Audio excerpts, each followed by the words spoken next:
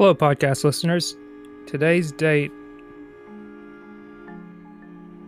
is February 5th, titled Waffle House. I no longer live.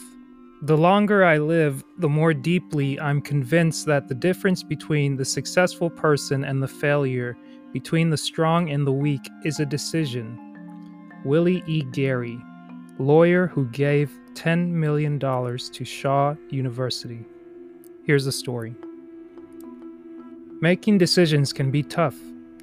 Making the right decision can be tougher. Take notice of those about you, and you will observe the obvious. Successful men and women reach decisions quickly and change them rarely. Unsuccessful men and women reach decisions slowly and change them often.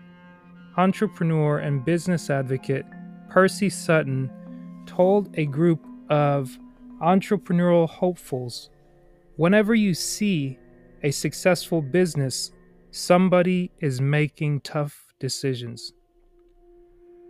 If you are in the habit of making up your mind today and changing it tomorrow, you are doomed to fail. If you are not sure which way to move, it is better to shut your eyes and move in the dark than to remain still and make no move at all.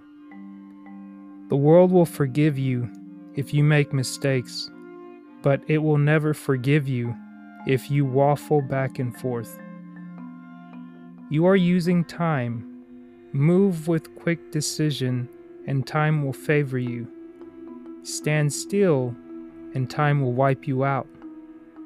You cannot always make the right move, but if you make enough moves, you will learn about the special inner power that can keep you working for and with success. There is only one thing worse than a bad decision, General Colin Powell emphasized to a group of combat troops, and that's making no decision. Straddling the fence has driven many individuals to failure. The ability to arrive at complex decisions is the hallmark of a successful person.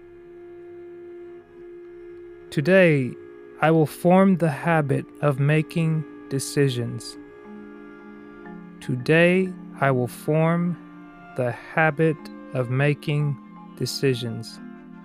That is the takeaway message for February 5th's read from Dennis Kimbrough's book, Think and Grow Rich, A Black Choice, Daily Motivations for African American Success.